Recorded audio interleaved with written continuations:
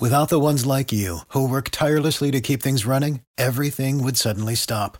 Hospitals, factories, schools, and power plants, they all depend on you. No matter the weather, emergency, or time of day, you're the ones who get it done. At Grainger, we're here for you with professional-grade industrial supplies. Count on real-time product availability and fast delivery. Call, clickgrainger.com, or just stop by. Grainger, for the ones who get it done. Going up top. Now working on Neto. He'll dance, he'll step, he'll shoot, and he hits it at the buzzer. No time left, and the Rockets have won the game.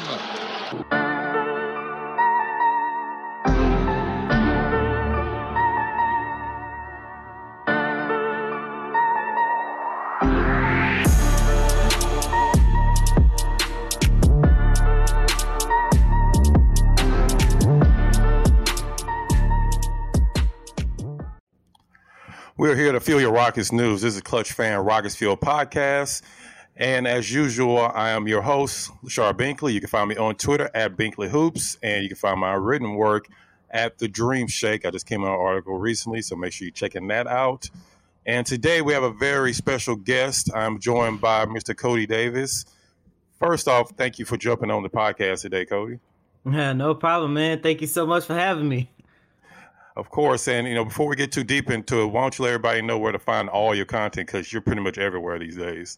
Oh yeah, since this is a Houston Rockets podcast, you can find my work over at Sports Illustrated called Inside the Rockets, and you can also follow my own podcast at Believe in Rockets. Normally drop that once a week, and that's just the Rockets side of things. And the next couple of weeks, there'll be the NFL side of things. I see you using Restream, which means you can find me every day on the Locked On Podcast Network, and I also cover the Houston Texans for Sports Illustrated as well. So, I have my hands in both teams trying to bring everybody the best content possible. So there you go, man. I mean, heck, I couldn't have said anything better myself. So I was like, I'm gonna let Coty say it, because I know he's gonna get it out there and everybody's gonna hear it. So, like I said, man, I appreciate you coming on, because I know you just got in from Vegas not too long ago. Of course, covering the Rockets for Sports Illustrated. So I kind of want to kick it off there, because in the second segment, we're going to be going over some mailbag questions from our Clutch Fans forum that we have. We have 14, 15 questions, so we appreciate everybody jumping on, giving us some of the questions. I don't know if I'm going to be able to ask you all those questions, because some are a little bit sketchy, but we'll definitely get some of those out there in the second segment. But I want to start in this first segment. I want to ask you, what was your impressions of the Rockets? Because, of course, like I said, you were there watching them in person. What was kind of your overall impression of the Rockets, and especially Jabari Smith and Tari Eason? I would like to say that this is going to be more so of a defensive-minded team for this upcoming season. And I say that because after the season ended, which I believe was against the Hawks on April 10th, on April 11th, we had an opportunity to speak to Coach Stephen Silas, Raphael Stone, and the rest of the guys for their exit interviews. And one thing that I noticed that I still go back to this day is the fact that Raphael Stone and especially Coach Stephen Silas talked a lot about how much they wanted to improve on the defensive side of the ball. Yeah. And we saw during the second half of the season, even though they still lost, they still was able to, it seemed like they were starting to improve on that side of the ball. However, Silas talked about that a lot. Here comes the draft. Raphael Stone's come away with not one, not two, but three solid defensive players. And even during their mini camp session that we had an opportunity to talk to Silas, and he was still talking about defense. Going into Las Vegas, I still kept hearing defense. And as you can see, even in the games that they lost, the Rockets were still playing hard on the defensive side of the ball. And I know you mentioned, what are my first impressions of Jabari Smith Jr. I do believe, even though we have yet to see this guy play an official NBA game, I do believe Jabari Smith Jr. is going to be this team's defensive anchor. And I understand it. I get it. I know a lot of people, especially during his first 2 games, there was a little bit disappointed. I believe he started off the summer league play shooting 9 for 30, 9 for 31 from the field. However, what I liked most about Jabari Smith was the fact that at the end of the day, he was still out there being this team defensive anchor. And that's what I wanted to see, because Lachard, during the regular season, we want to see Jabari Smith Jr. score 15, 20, maybe 30 points. But at the end of the day, he's still going to be playing alongside Jalen Green and Kevin Porter Jr., which lets me know the offensive side of the ball is taken care of. And in order for this organization to continue to improve, to continue to get better, to go back to the Rockets team that's competing for a play-in tournament, competing for the postseason or whatever the case might be, they have to get better on the defensive side of the ball. And that was the number one thing that I saw from this Rockets team during Summer League, is the fact that they are more committed to defense, especially Tari Eason. My God. I know it's early, but at some point, probably more so during the second half of next season after the All-Star break, once Eason and Smith really start finding their niche on the NBA level, we're really going to start seeing a more, just a better defensive team from this Rockets team. Yeah. And I'm glad you brought up defense, because it kind of reminds me, and of course, you're covering the Texans, you kind of know this. You have an offensive, you have a defensive captain. Now the Rockets have that same thing. They have the offensive superstar, a potential superstar, in Jalen Green. And then now you have Jabari Smith, who's going to be able to anchor your defense. Of course, you don't always see that as the same thing in the NBA because they play both sides of the court. But at the end of the day, I think Jabari, like you said, is going to be the defensive captain of this team. He's going to help get people in the right positions. He's very vocal, as I watched. I'm sure you saw being right there on the court. He seemed like he's very vocal, which is a huge part of, being good on defense, which the Rockets haven't been in the last 2 years. Actually, 2 years plus if you go back to even when James Harden was here in his last year.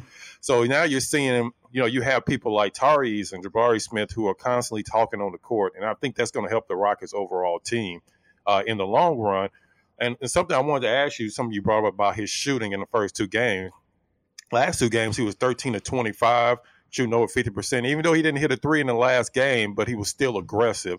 So do you think that that's going to continue to improve when he starts playing with people like you mentioned earlier, Kevin Porter Jr. and Jalen Green, who now you're going to have teams focusing on them and not Jabari Smith? Jabari Smith's basically going to be able to be in the background getting open shots from teams double and triple teaming Jalen Green and Kevin Porter Jr. So do you see his shooting improving even more once he gets with the big squad with the Rockets? When you say improving, this is where I have a problem. Because Jabari Smith can shoot. Yeah. And this is why I was so happy doing, I don't know if he said it after the Thunder game or he said it after the Magic game. It might have been a Magic game, I believe. He talked about how the nerves got to him. He was like, look, this is the first time I'm playing, close to an NBA level. And he was just talking about just how nervous he was. And that played a factor into the bad shooting that he had. And that's important because as you saw over the last 2 Summer League games against the Spurs and against the Portland Trail Blazers, the man know how to put the ball in the basket. I was never worried about Jabari Smith's shooting only because I had an opportunity to watch him in practice over the past week. And when I tell you that young man could shoot the ball, that man could shoot the ball. As a matter of fact, there was this 3-point shooting contest. It was him, and I can't remember who else was on his team. Daisha Nix was on his team, and another guy I can't remember. They was going up against Josh Christopher. I believe Eason might have been on Christopher's team. I can't remember which one it was, but anyway, long story short, Smith's team blew Josh Christopher's team out the water in his 3-point shot, and Smith was the reason why his team won. And I wanted to bring up the nervousness that he was talking about is because I truly believe that is part of the reason why we saw Smith struggle through those first 2 games. Because like I just mentioned, you go back and you take a look at his performance against the Trailblazers and especially his performance against the San Antonio Spurs. He looked more comfortable. He was starting to find his niche, and that is part of the reason why over the last couple of games he's shooting 40-something% from the field. So I don't have no type of concerns in terms of his shooting. As a matter of fact, to answer your question, I do believe his shooting is going to get better because he's going to be playing alongside Kevin Porter Jr., who is a pretty good facilitator, and of course everybody's favorite player, LP. We know how LP like to move the ball, and I do believe playing alongside him in the front court is going to have a lot of Smith is going to have a lot of nights when he's going to have a whole bunch of open shots, and I'm not concerned about his shooting, and yes, I do believe it's going to get better because at the end of the day, not only is he playing with LP and Kevin Porter, who is going to facilitate, but he's also going to be playing alongside Jalen Green. And going into Jalen Green next season, I do believe he's going to start seeing a lot of more double teams. Oh, yeah. Yeah, they're not going to have a choice, especially after his last 2 weeks of the season where he was basically breaking rookie records left and right. A little bit more about Jabari before we move on to the other players for the Rockets in the Summer League. I want to ask you about how do you envision the Rockets going forward using Jabari? Because just watching, I covered the Vipers last year and watching Coach Abdel Fattah's offense, and the reports are coming out, and I'm sure you heard that the Rockets are going to be leaning heavily on Abdel Fattah when it comes to the Rockets offense. He's going to take more of a role when it comes to that. So how do you expect them to use Jabari? Is it going to be a lot of LP and Jabari, maybe a big man pick and rolls, or Jabari's coming off flex screens, or do you see them moving him around the court where he's not necessarily just being stationary in the corner like a PJ Tucker? No, he's definitely not going to be stationary in the corner like PJ Tucker. I could see this offense for this upcoming season with Jabari Smith, given his shooting ability. I could see this team doing going back to how it was, similar to when you had Chris Paul, James Harden, and Clint Capella, where you saw a lot of pick and roll. And in Jabari Smith Jr. case, I think we're going to see a lot of pick and pop action, which is actually going to make this offense even more dangerous because, you know, if you're running a pick and pop action with Jabari Smith, then the opposing team's defense is going to have to pick, you know, who do I cover? I mean, if you stay on Kevin Porter Jr., you stay on Jalen Green, then that's going to leave Jabari Smith open. And once again, this is a guy, look, Raphael Stone said going into the draft, he always felt that Jabari Smith Jr. was, if not arguably the best shooter in this draft class. And what I have been able to see over the last 2 games plus practice, I'm starting to agree with Raphael Stone because once again, this young man can shoot the ball. But I say all that just say, if he's running a pick and screen, you know, the opposing team sticks with Green and Porter, then that's going to leave Jabari Smith open. If they switch that, then you know how dangerous Jalen Green and Kevin Porter Jr. is going to the basket. So this offense is going to have a lot of flexibility on what they're going to do. And let's keep this in mind. One of Jabari Smith's most underrated attribute is his ability to attack the basket. You know, he don't have the greatest of ball handling skills, but he has enough to get to point A to point B. So now you're looking at it from a standpoint of, okay, if Jabari Smith has the ball in his hands, and when you go back to that game against the Oklahoma City Thunder, he was showcasing his ability to see the floor and make smart passes. Yeah, he didn't come away with the assist, but a lot of times he set up the player in order to get the hockey assist. And that is something that is really going to come in play in terms of how the Houston Rockets are going to work their offense next season. So I don't know how Silas is going to use Smith and Şengün in the front court together. But what I would say is, as long as LP continue to facilitate the ball, then the front court pairing between those two guys, they got an opportunity to really establish themselves as one of the best front court pairings in the league. It might not happen next year, but at some point in the next 2 to 3 seasons, that pairing is going to be dangerous. Yeah, and speaking of Coach Silas, one more quick question on that. I know you've talked to him a lot, you know, post game and after practices.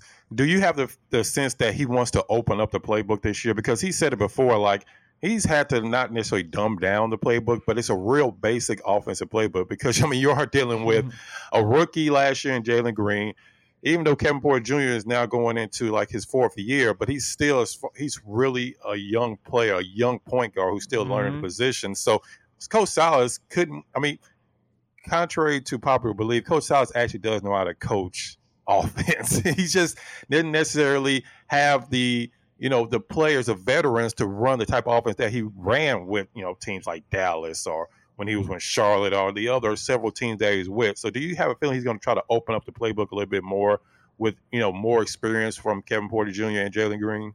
Oh, yeah, because first and foremost, you got to take a look at it from the standpoint, this is the first time that the basic core of his team is returning.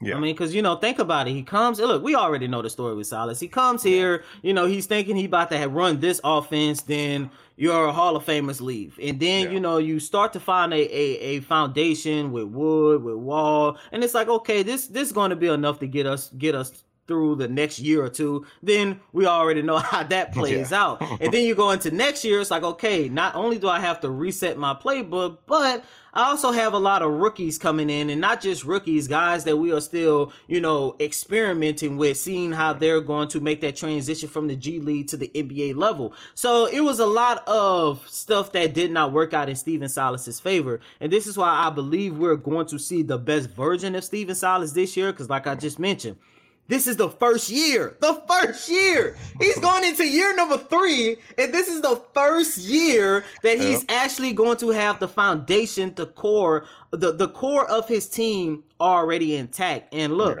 Silas, going back to that exit interview on April 11th, and even when we had an opportunity to speak with him prior to the Rockets departing for Las Vegas during the Summer League, Silas had already said a lot of the mistakes that he allowed over the past year, those mistakes will not happen again, because there are so many guys on this team that already know.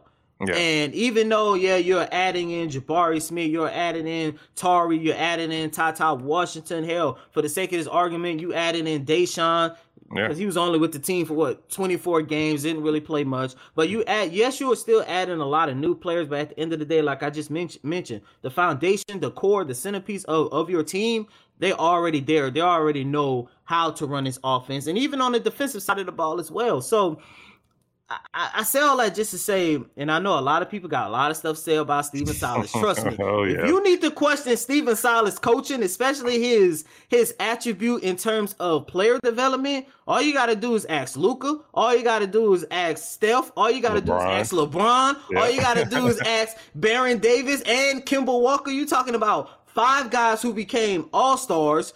2 out of those 5s are literally in the top 10, and Luka is on his way as well. All 5 of those guys have talked about how much Stephen Silas has helped them with their player development to get them to where they are in their careers. And I truly do believe that we're going to see the best version out of Stephen Silas for this upcoming season. Yeah, I mean, good points on all the people he's coached. And you got to remember, Dallas had, if I'm not mistaken, the best offense of all time his last year in Dallas when he was coaching Luka. So, yeah, Coach Silas knows how to coach a little bit. And Rick Carlisle even said himself, he ran the offense. Stephen Silas ran the offense. Rick Carlisle really had nothing to do with that offense. So anybody that's questioning it, I understand, you're mad because the Rockets had the worst record 2 years running, but you got to look at the big picture. There's a reason why. I mean, if he had James Harden and Russell Westbrook, I guarantee we'll be having a whole different conversation right now as far as how they feel Coach Silas is as a coach. Before we move on from the first segment, of course, I want to ask you about some other players from the Summer League. Of course, Tari Eason and Ty Washington, and even Eric Holman. I mean, people who weren't, especially in the case of Holman and Ty Washington, I think they kind of stood out as far as their overall play. But what did you – let's start with Tari Eason. What did you see from him, watching him up close? Because, I mean, watching him on TV, it looks like he's just constant movement. He's all-out hustle. Even when he's not making his layups like last game, he's still out there hustling and getting offensive rebounds. So what did you see from Eason that impressed you? I see that the Rockets might have got the biggest steal of the draft. Yeah. This guy, I'm getting to the point, I'm getting speechless talking about Tari Eason because there is so much I want to say. First and foremost, you mentioned it on TV. All you see is this guy moving around. And I'm telling you, that's exactly what you see in person, whether that be in practice, whether that be, live in the game. This guy has so much energy. He gives it his all on both ends of the court. And to be honest with you, Lachard, I'm totally torn on where Eason fits with this Houston Rockets core in 2022. Because a part of me is like, okay, where he excelled coming off the bench at LSU. I believe he's going to excel coming off the bench for the Rockets. And I'm pretty sure he's going to come off the bench for this upcoming season. But at some point, how do you work this man into the starting lineup? Like, he is a guy that is, how can I put this? I can see Tari developing into a guy like Draymond Green, not skill set, but just being the heart and soul of the organization. And that is what I love so much about this Rockets rebuild that we are seeing, because almost every single quality you want to see an organization hit, Raphael Stone and Steven Silas has done a very good job making sure they hit every single one of those points. And in terms of saying Tari Eason is going to be Draymond, once again, I'm not saying it as in like the skill set wise, but I'm just talking about somebody who at some point is going to take the helm as this franchise's leader, someone who's going to be the heart and soul on both ends of the court, someone who's going to hold his players accountable. Doesn't matter who you are, it doesn't matter if you are the veteran or the freshman coming into the organization. He's going to hold everybody accountable. He's always talking on the court. He gives his all on both ends of the court. And there's just so much I want to say about this young man, but at the same time, it's like, where does he fit? I would like to see him starting from day one, but where is that going to put either Alpy or Eric Gordon as of right now? Because, Eric Gordon's still on the roster. He's still going to be starting at the 3. You're not going to substitute him and start him at the 4 in place of Smith. So it's going to take some time in order for Smith to reach his full potential, because that front court as of right now is still a little bit too crowded. But this young man, if they keep this core group together, he's going to be, if not the most important foundational piece for this organization. And yes, I understand that's a big statement, and I just watched them play only 4 Summer League games. But when you go back and you watch his games at LSU, and you go back and you study his film tape, the same thing that you saw in LSU is the same thing, if not better, that I have been able to see in Summer League. And the best part about all this is the guy's just going to continue to get better. Yeah, and I'm glad you brought up about him being potential leader, because I think at the end of the day, it's never the best player that's necessarily the leader of the team. I mean, we've seen it in so many cases, like you said, with Golden State. Steph Curry's not really the leader of that team. It's Draymond Green. I mean, we saw it a lot with the Rockets. James Harden wasn't the leader of that team. I mean, it was people like P.J. Tucker who was the leader of that team where everybody listened to. And I think that's a great point you made here. Jalen Green's going to be the best player on the team, but he may not necessarily be the leader in the locker room. And that's not a bad thing, because, a lot of times you need that player like a Tari Eason who's going to step forward and is going to keep people accountable. It doesn't necessarily have to be a Jalen Green in a lot of situations. A couple other players I want to ask you about, and I actually want to tie Washington in with Daishen Nix, who you mentioned earlier. What did you see from Ty Washington and Daishen Nix, and who do you think should be the backup going into camp? Because, of course, Daishen Nix, the Rockets saw a lot of potential in him. Reports came out that they thought that he should have been a lottery pick, that he just kind of fell out of the draft because of reasons like his shooting wasn't consistent. He was out of shape at the time.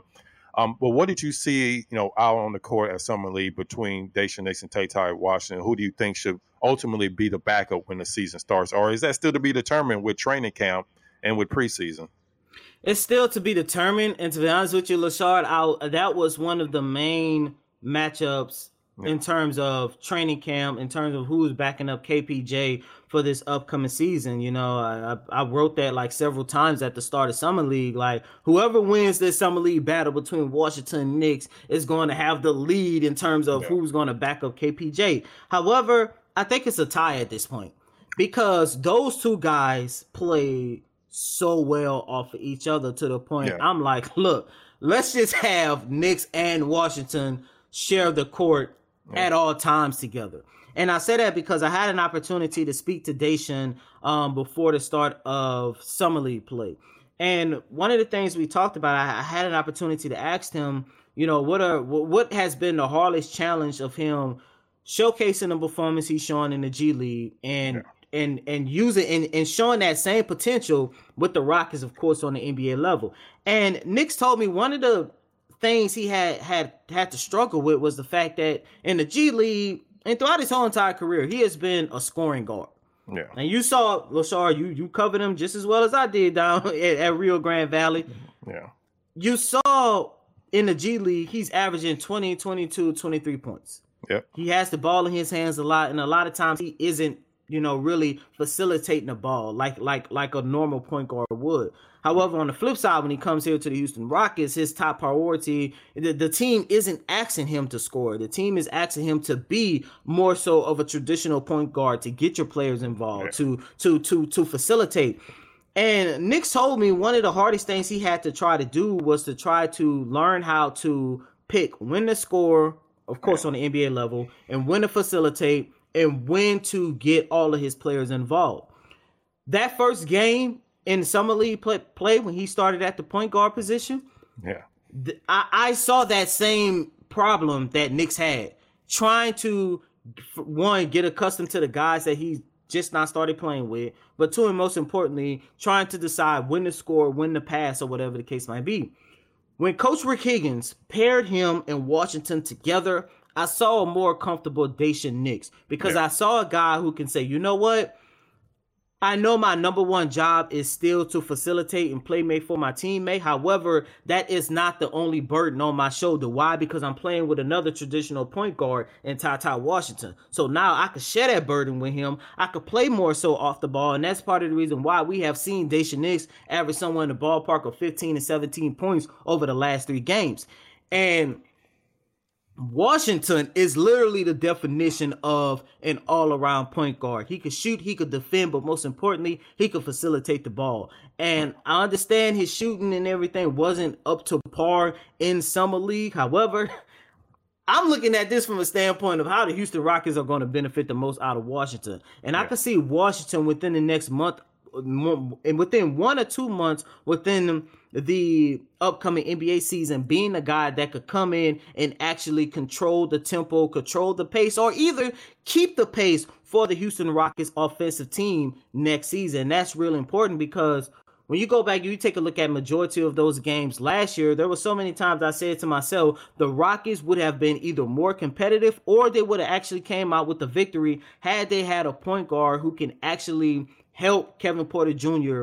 keep up the pace of the offense. Yeah. And they definitely have that in Washington. And Washington, look, like I mentioned, he can score just as well. And he's coming into a situation playing alongside Daishen Nix where he doesn't have that, okay, my number one job is to facilitate. He doesn't have that burden because he's able to share that load with Daishen. So as you and I sit here on July 16th, 2022, I think it's a tie between those two on who's going to take the helm as Kevin Porter Jr.'s backup. However, I would prefer to see Coach Stephen Silas experiment in the preseason whether or not this Knicks and Washington pairing is a fluke, because at the end of the day, you got to keep in mind this is Summer League, but will this actually help not just those two guys, but the Rockets for this upcoming season as well? I say it's a tie. I know you don't like that answer, but they just play so well together to the point I'm at the point now I don't want to break neither one of them up.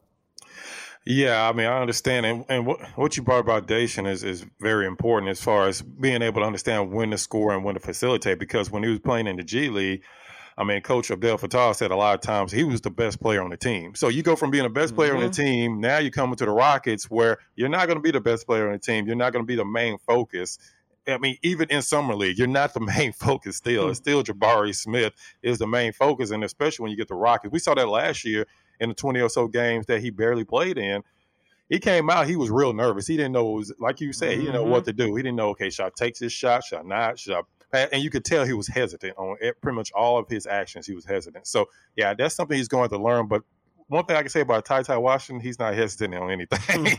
He's going straight after whoever's in front of him. And it just kind of reminds me, it kind of seems like with Kentucky guards, they always kind of start slowly. Like last example, Tyrese Maxey. A lot of people didn't know who he was, and then he just exploded once he got on the court and got playing time. We may see the same thing with Ty. he may start in the G League for a little bit, but it may be a case where he just plays too well, where the Rockets have no choice but to have him on the roster. So it's going to be interesting. Coach Sal's got a lot of decisions to make because they have a lot of players that can actually play on the team. And like I said, it all kind of starts with what they do with Eric Gordon, whether they trade him or not, because he's kind of the linchpin on playing time for a lot of other players. So I guess we'll kind of see how that all plays out. But before we go to the second segment, I want to ask you about Eric Gordon. What's kind of your feeling on Eric Gordon? Do you see him starting the season with the Rockets, or the Rockets are going to be even more motivated now, to get playing time for the other players, that they might try to make a move? This Eric Gordon situation is crazy. Yeah. First off, I understand both sides. One, I understand that it would be smart and in the Rockets' best interest to move on from him.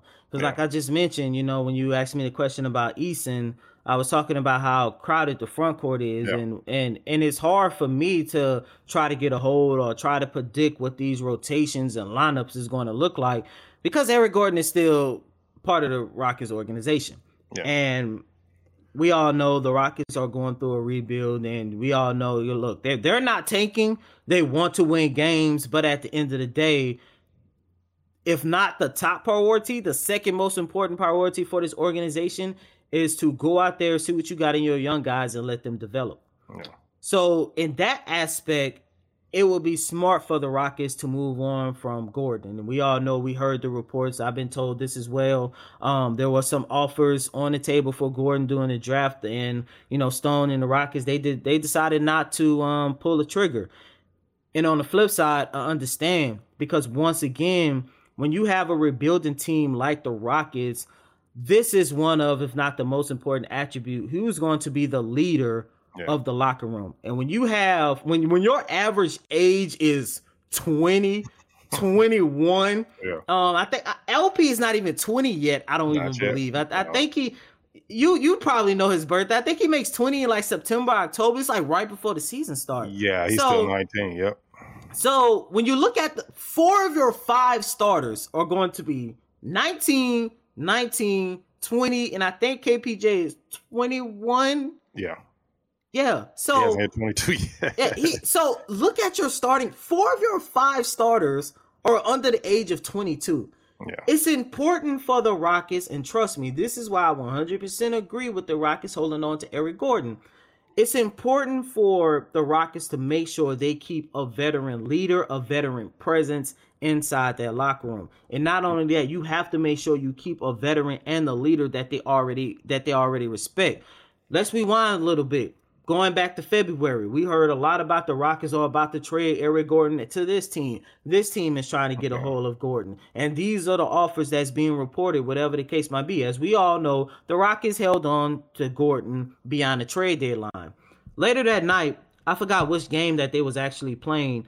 We had an opportunity to talk to both Stephen Silas and Kevin Porter Jr. And somebody asked them, what does it mean to keep Eric Gordon on this roster?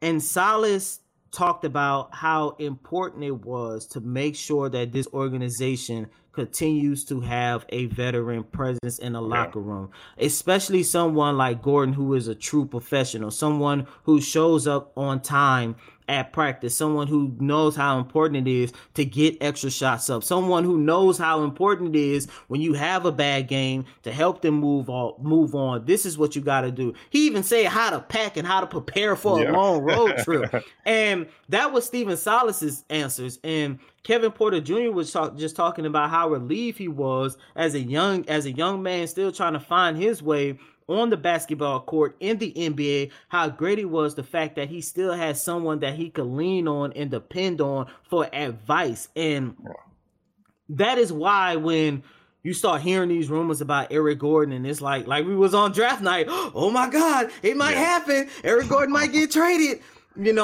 and he's still on the roster. It's because, look, at the end of the day, we all know, and I'm pretty sure you agree with me too, I would like to see Gordon in a better situation in terms of his career, going out there and competing for championships, because I still believe this man has so much to play for on the court. However, like I mentioned earlier on in the show, for a team to have a successful rebuild, there are important attributes, important points that every team must hit.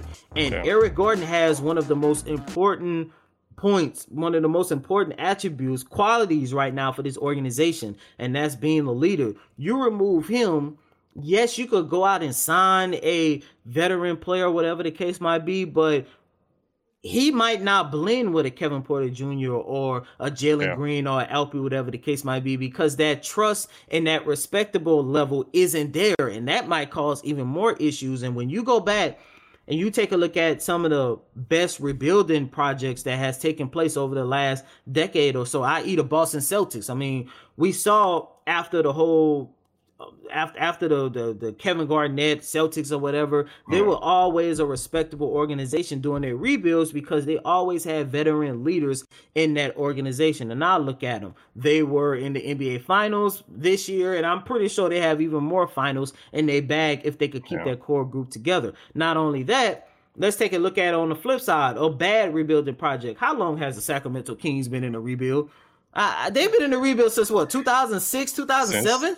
Chris Webber days, Peja Stojakovic days. Yeah, and when did they break up that team? Because it's been a while. I know for sure I was still in grade school when they finally hit the reset button on that. And I just made 30 last Friday, and they are still in a rebuild getting hype over Murray. Maybe Murray might be their ticket finally out of the rebuild, but you see they never had no type of true veteran presence inside their locker room. I think the best season they ever had throughout their whole 25-year rebuild was the one year where they almost made the playoffs, and that was the year they signed Rajon Rondo. And I think they fell, what was it? It was like 3-4 games out of the 8th seed at the time. But I say all that just to say to compare a good rebuilding project in terms of the Boston Celtics and comparing that to a bad rebuilding project like the Sacramento Kings. And that's why I'm like, look, if they trade Eric Gordon, put it like this, if they trade Gordon, that means we're literally looking at a situation where Raphael Stone got everything he wanted plus more in the deal for Eric Gordon. Or on the flip side, if you keep him, it sucks. Yeah, it makes the rotation a little bit funky, but at the end of the day, he has one of the most important jobs in this rebuild, and that's being a veteran to these young guys. Yeah, I mean, that's a really good point, because if Eric Gordon was just gung-ho about being out and being on a winning team, the Rockets would have facilitated that trade already. But Eric Gordon seems to be comfortable, playing with these young guys and teaching. He likes being here in Houston. So I think that plays a part of it in it well. And like you said, they need veteran leadership. I mean, they need a player like Eric Gordon who can teach Jalen Green how to get off his shot around a screen, or how to be, have counter moves when it comes to certain defenses. So you need that veteran presence on the team, a veteran presence that people are going to listen to. Not that people are not going to listen to David Nwaba, but Eric Gordon is still playing, heavy minutes. So they're going to be more likely to listen to a player like Eric Gordon, who they know can still go out there and play and still compete. So, I think at the end of the day, the Rockets aren't in a huge hurry to move Eric Gordon, and the Rockets are still rebuilding, and they're still doing player development. And I think people kind of underestimate how big of a deal it is to have Eric Gordon as part of that player development. He's basically their coach. Like Coach Lachard said, several times, he's basically their coach on the court, somebody that he leans on. So end of the day, I know people want Eric Gordon going because they think that he's holding up other players, but I think ultimately the positives outweigh the negatives when it comes to Eric Gordon. And like you said, if they do trade him, they'll be for exactly what Raphael Stone wants, which I think is future draft picks. He didn't want draft picks this year because they already had 4 last year, 3 this year. At some point, you're going to have to start paying these people. So you don't want to have all these draft picks within a 2-year span. So like you said, I think the whole Eric Gordon thing will work itself out. One way or another, either he's going to be on a good team in a better situation, or he's going to be helping the young guys. So I think it's a win-win ultimately for the Rockets. That's going to do it for the first segment. The second segment, we're actually going to be going over some of our mailbag questions from the Clutch Fans Forum that we had. Like I said, we had like 14 questions, so we have a lot of good questions to go over. So please stick around. And welcome back to the Clutch Fan Rockets Fuel podcast. And I am joined by Coty Davis of Sports Illustrated, who was down in Las Vegas for the Rockets Summer League games. And in the second segment, we're going to be talking about, or actually answering some of our Clutch Fans Forum mailbag questions that we received. Like I said, had great participation, so definitely want to get through as many as I can here. So the first question is from actually friend of the podcast, Mr. Tim Duncan Donut. I love the name still. So his question was, who in the Rockets summer games look impressive in person? It's something we were kind of talking about a little bit earlier. Basically, who look taller or bigger than they probably did on television. So like I said, you were there in Summer League. Who did you see in person where you're like, okay, yeah, they definitely look a lot bigger than when they did on television and press conference or when you were watching them in college? So what players kind of more impress you in person in the Summer League for the Rockets? I would say in terms of like, wow, he's a lot bigger than what I expected. Yeah. Jabari Smith. I would say Jabari Smith is so just tall and lanky. Like, I'm going into my fourth year being credentialed by the Rockets, third year being credentialed by the Texans. So I'm around athletes all the time. Yeah. And these guys are big at the end of the day. Pause. Yeah. Like, they're big. But there's just like when you get someone like Tari isn't that much shorter than Smith, but he has, some stock to his body, stock to his mass. So it doesn't come off as like, oh wow, this guy's tall. But Jabari Smith is literally just long, lanky, and tall. And standing next to him, it makes me feel like I'm just a small man. He's just like, I just can't put it into words. Him and Chet is that way as well. Walk past Chet, I'm like, golly, do I like what? Like, am I at like your belly button or something? Like, like tall and lanky guys always just do it for me. It was the same way like that with Christian Wood too, but Jabari Smith, his lankiness, his size surprised me a lot. Yeah, and apparently his father was saying he's still growing. He could possibly be 6'11", if he's not 6'11" already. I mean, he still has a chance to grow even more. So, I mean, the fact that they're saying he's 6'10" now, that's definitely probably not the height he's even going to finish at, which is a big surprise considering that the Rockets are small ball kings for years now. So it's finally good to see the Rockets have some size, all the way. I mean, even last year, Christian Wood is he's not small, but he's like probably 6'9", 6'10". And then you were rolling with Jayshawn Tate. And then KJ Mark. I mean, you were rolling with people around 6'5", 6'6" at the forward spot. So yeah, it's good to see them with some size finally. Kind of reminds you of the old days of basketball when they actually had centers that were over 7 feet and not 6'5". So with the next question, which is kind of something that goes into the ongoing free agency. Next question is from JoJo. From Clutch Fans. He was asking, who are the free agents left that might make sense for the Rockets to sign with the mid-level exception, which, if I'm not mistaken, is around $9 million they have for the mid-level exception, in hopes of flipping possibly for a first-round pick at the trade deadline.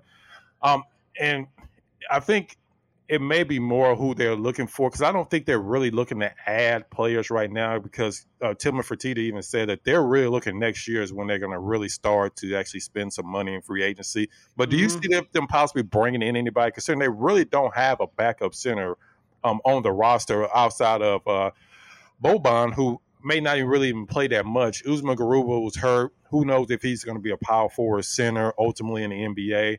But do you see them actually trying to bring in anybody? Because there's really not a lot of centers, big men even left in free agency.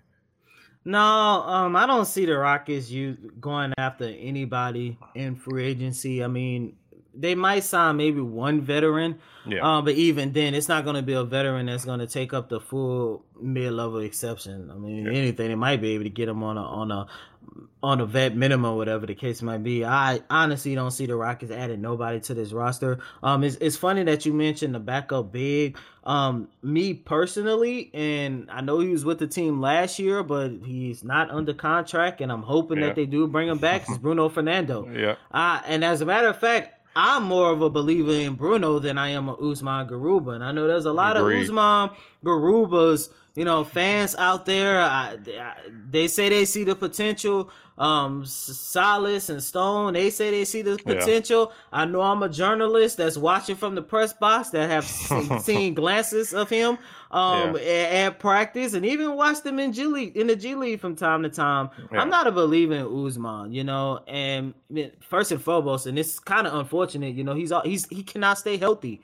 Yep. I mean, he hurt his foot that Tuesday before they left to Las Vegas, and he ended up missing the whole entire Summer League tournament.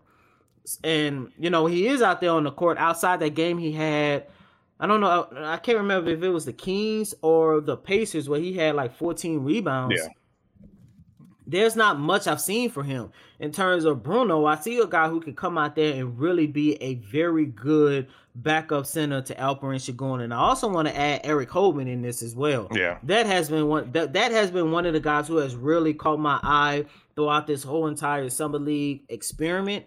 And he is similar to Bruno, a guy that if you need someone to go out there and grab you about 5 to 6 rebounds off the bench to protect the rim, to be an enforcer while on the court, that's Eric Holman. And I'm hoping that they give him an opportunity to compete for a roster spot by signing him to a training camp roster or whatever the case might be. But the only free agent I can still see out there that makes sense for the Rockets is Bruno Fernando, and I believe they might have something in the works because he was also around in Vegas hanging out a lot with the Rockets. So, maybe they are talking to him or whatever the case might be, but saying like they're going to go out there and sign this veteran and flip him at the trade deadline, I don't see nobody out there that makes sense. Yeah, and I'm glad you brought. I've been kind of drumming up the Bruno agenda for a while now. That it makes the most sense. Mm-hmm. When he was out there, you could see the potential. He's able to roll to the basket. He plays good enough defense to where he's not being bullied down low in the paint. Mm-hmm.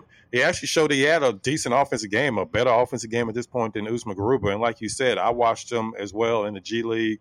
I mean, he played well in the G League, but even at time, Coach Abdel Fattah was saying that he wanted to see more from Garuba. He wanted to see more consistency. A lot of times he got in foul trouble from not being in the correct position.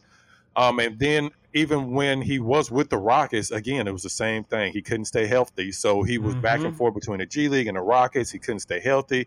So, and then we run into the same issue again in the Summer League. So, to me, it makes the most sense to bring back Bruno Fernando because if you do, he'll be the best backup big that you have on this team. And then another player that actually played with the Vipers last year that's actually with the Boston Celtics that's tearing it up for the Celtics right now is Kevin Gelly, a guy that played with the Vipers last year that shot close to 35-36% from three, who can block shots, who can rebound. I didn't understand why the Rockets didn't necessarily have him on their Summer League roster. I mean, I don't know how it goes with how they pick the Summer League roster a lot of time. But, I mean, he's another guy to keep your eye on that if I'm the Rockets and for some reason you don't bring back Fernando, he's somebody that I would also bring to training camp. To me, you bring as many backup bigs into training camp as you can because you're going to need somebody. Even though Alperen Şengün should be better as far as not getting in foul trouble this year, he's still going to have trouble at times, possibly staying out of foul trouble. So you're going to need somebody besides Boban that's going to be your backup big because,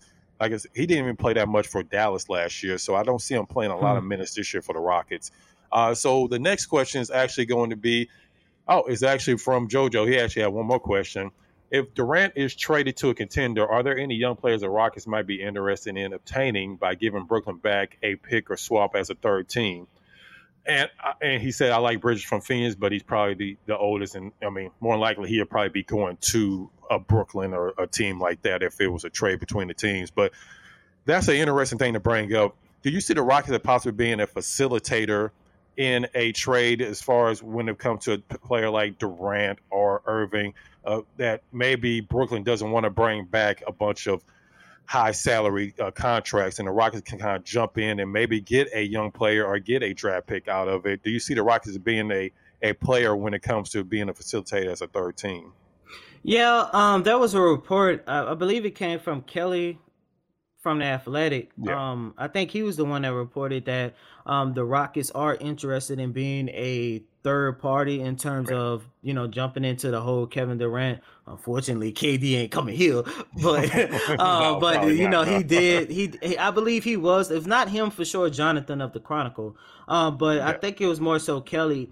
They had reported that the Rockets would be interested in getting involved in being a third party and getting back a young player, getting back, of course, draft picks. We know how much Raphael Stone loved draft picks. I don't know who will love draft picks the most, him or Nick Caserio, the GM of the Texans, because it seems like every deal involves them getting at least 2 or more draft picks, which is fine because the success they has had, in both the NFL and NBA draft. They got eyes for talents, and they're doing a very good job in their scouting department. But, I say all that just to say, I could definitely see the Rockets doing that. Like I mentioned, I don't really know about young players because, look, of course you want to try to get as much talent as possible, but it seems like Raphael Stone loved the fact of going out there scouting and bringing back talented guys that you can actually help and get them established into this new Rockets culture from day one, other than getting this guy who used to doing things one way. Now he got to refigure his mind. Okay,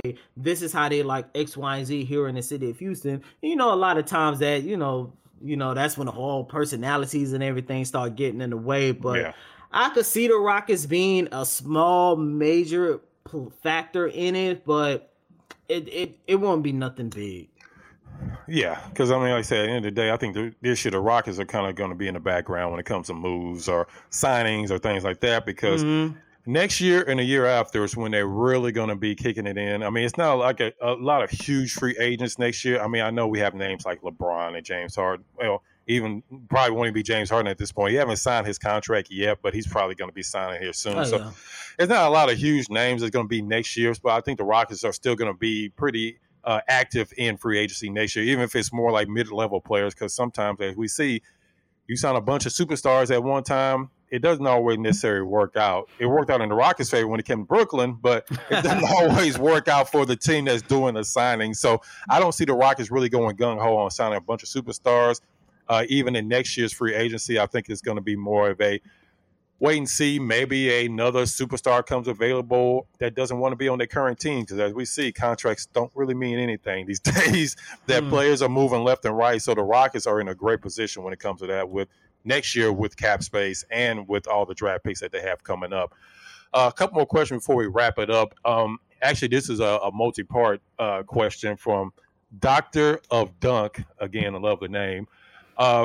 The first part of the question is, will Jabari be able to stay in front of NBA-level guards as easily as he has 9% of Summer League players? Of course, we know, in the NBA, there's a lot better players that he's going to be going against, considering in the Summer League, you're going against mostly G League players and players that are probably not going to be in the league. But let me start with that. Where do you see him as far as being able to switch onto smaller players? Because we know that's the NBA and the Rockets specifically are a switch-heavy team. Do you see him being able to stay in front of guards like he's been able to do in college and in the Summer League so far? I think so. There's one thing about when you start looking at Jabari Smith's attribute on defense, he does have lateral quickness. He is a pretty solid athlete in general. And I think the Rockets are going to have more success on the defensive side of the ball, because not only is he's going to have an opportunity to stick with the smaller, more quicker guards, but it's going to be kind of hard for them to get a shot up over the top of Jabari Smith as well. So, probably I think we're going to start seeing Smith have more success during the second half of next season versus the first half, because I know that very first Summer League game, Smith also talked about the pace of the game was a shocker, and I'm thinking to myself, well, the pace of the game was a shocker for you, in the Summer League contest, then that lets me know the pace might be somewhat of a problem for Jabari Smith at the start. But like we saw, once he makes adjustments, once he finds his niche, like we've seen in Summer League, he's going to be able to stick with those smaller guards when they make that switch. And and that's why I go back to I truly believe the Rockets are going to be so much more of a better defensive team for this upcoming season. Yeah, great point. And I think people always forget that it's a culture shock going from college, or even last year with Jalen going from the G League to the NBA, it's a huge step up. So you can't always expect players to just come out, being superstars day one. When we saw it last year, Kay Cunningham struggled at the beginning of the year. It took him some time. We saw it the year before. Anthony Edwards, same thing. It took him some time to get used to. The speed of the NBA is totally different than anything you see in the G League and seeing even in the SEC in college. I mean, it's a totally different ball game. So yeah, it may take him a little bit of time to get acclimated and get used to it. And I hope Rockets fans don't go overboard, but we all know how Rockets Twitter is sometimes. So we kind of know how that's going to go. This is something we kind of talked about a little bit earlier, part two of the question. Well, the question is, what's wrong with Jabari's shot? As in, why is it so flat? And is that an issue with him missing early on? And this is something we kind of talked about a little bit early on, what you pointed out, where you weren't too worried about his overall shot and what you saw, because you've seen him in practice. You saw him, he shoot over 40% in college. So kind of just to reiterate, you don't really see it as something to be worried about going into the NBA as far as how, maybe his shot is a little bit too flat or anything with his shooting motion. You don't really see that as an issue, do you? No, I do not. Like I mentioned, that young man can really shoot the ball. Yeah. And the problems that we saw the first two games, especially the first game against Orlando, once again, and along with Pace, he was also talking about just being nervous in general. And look, the young man is human. Of course he's going to be nervous. So, no, I don't see an issue in his shot. Of course, he's going to improve his shot and work on his shot between now and the start of the regular season, especially, working with Steven Silas, working with Mahmoud, working with John Lucas. I mean, there was a lot of player development. So, of course, it's natural for him to improve a shot, but he's improving a shot that's already damn good, to say the least, as of right now. Yeah, great point. I mean, at the end of the day, shooter's going to shoot. I mean, it's like riding a bike.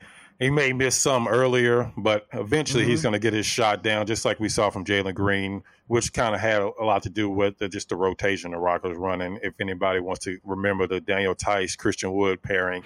But, I mean, at the end of the day, he can shoot the ball. We saw it in college. I mean, he shot over 40% the last two games. He's 13 for 25 from the field. So, I mean, ultimately, he's going to be perfectly fine once he gets into actual NBA games. We'll see him settle in, and he'll be, like I said, he'll be fine going forward. A couple more questions before we wrap it up is we actually already kind of talked about the backup five position with Bruno Fernando being kind of our preferred choice when it comes to that. One the question is actually from Hi Mania. Hope I'm saying that right. But another multi-question thing, but we're kind of just going to go over the first part of it. Something we talked about a little bit earlier, the coaching staff and what the responsibilities are going to be. Their question is there any insight into how the Rockets coaching staff responsibility will be broken down next year? John Lucas is the lead assistant. We kind of all know that. But he's much more of a player development guy rather than a play caller. So do you see the Rockets as more, Coach Abdel Fattah is going to be offensive side, Lionel Hollins is going to be defensive side? Do you see them kind of breaking it down similar to what they had with Delic when he was with the Rockets, where he was on the defensive side and D'Antoni was taking more of the offensive approach? Will we see that kind of broken down with the Rockets assistants this year? Yeah, I think so, especially in terms of the Rockets' willingness to get better on the defensive side of the ball. Yeah. As you see, Steven Silas hired Lionel Hollins to take over as one of his assistants. He even talked about it prior to them leaving and going to Las Vegas. He talked about how excited he was to have Lions on his coaching staff, especially given the fact that he's one of the best defensive-minded coaches of his generation. Yeah. So I could really see the Rockets saying, you know what, Lionel, defense, like you mentioned, Coach Mahmoud, offense, and of course you have John Lucas still being the player development type of coach, and of course you got Steven Silas overseeing it all. So I could definitely see it breaking down like that, and I really do believe that's actually going to benefit not just the Rockets but Coach Steven Silas as well overall. Yeah, because I mean we see with the most successful teams, they have assistants that are taking huge, big parts, big roles in the teams, and then they eventually go on to coach.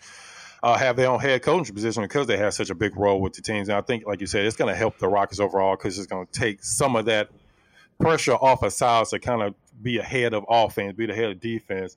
because when you're coaching the game, you don't necessarily always see everything that an assistant can see because you're having to pay attention to everything. You have to pay attention to the play being run. You have to pay attention to what's going off ball. But with assistants, they can pay attention to one thing. To kind of similar, like, again, going back to an NFL reference, with assistant coaches in the NFL who take care of, one particular part of the game. They're not necessarily having to worry about the entire, team, and I think that's going to help Coach Childs at the end of the day, having coaches like Abdel Fattah and having a coach like Lionel Hollins, especially Lionel Hollins, who, he's been a head coach in the league. He's kind of seen it all, so he's definitely going to help out at the end of the day.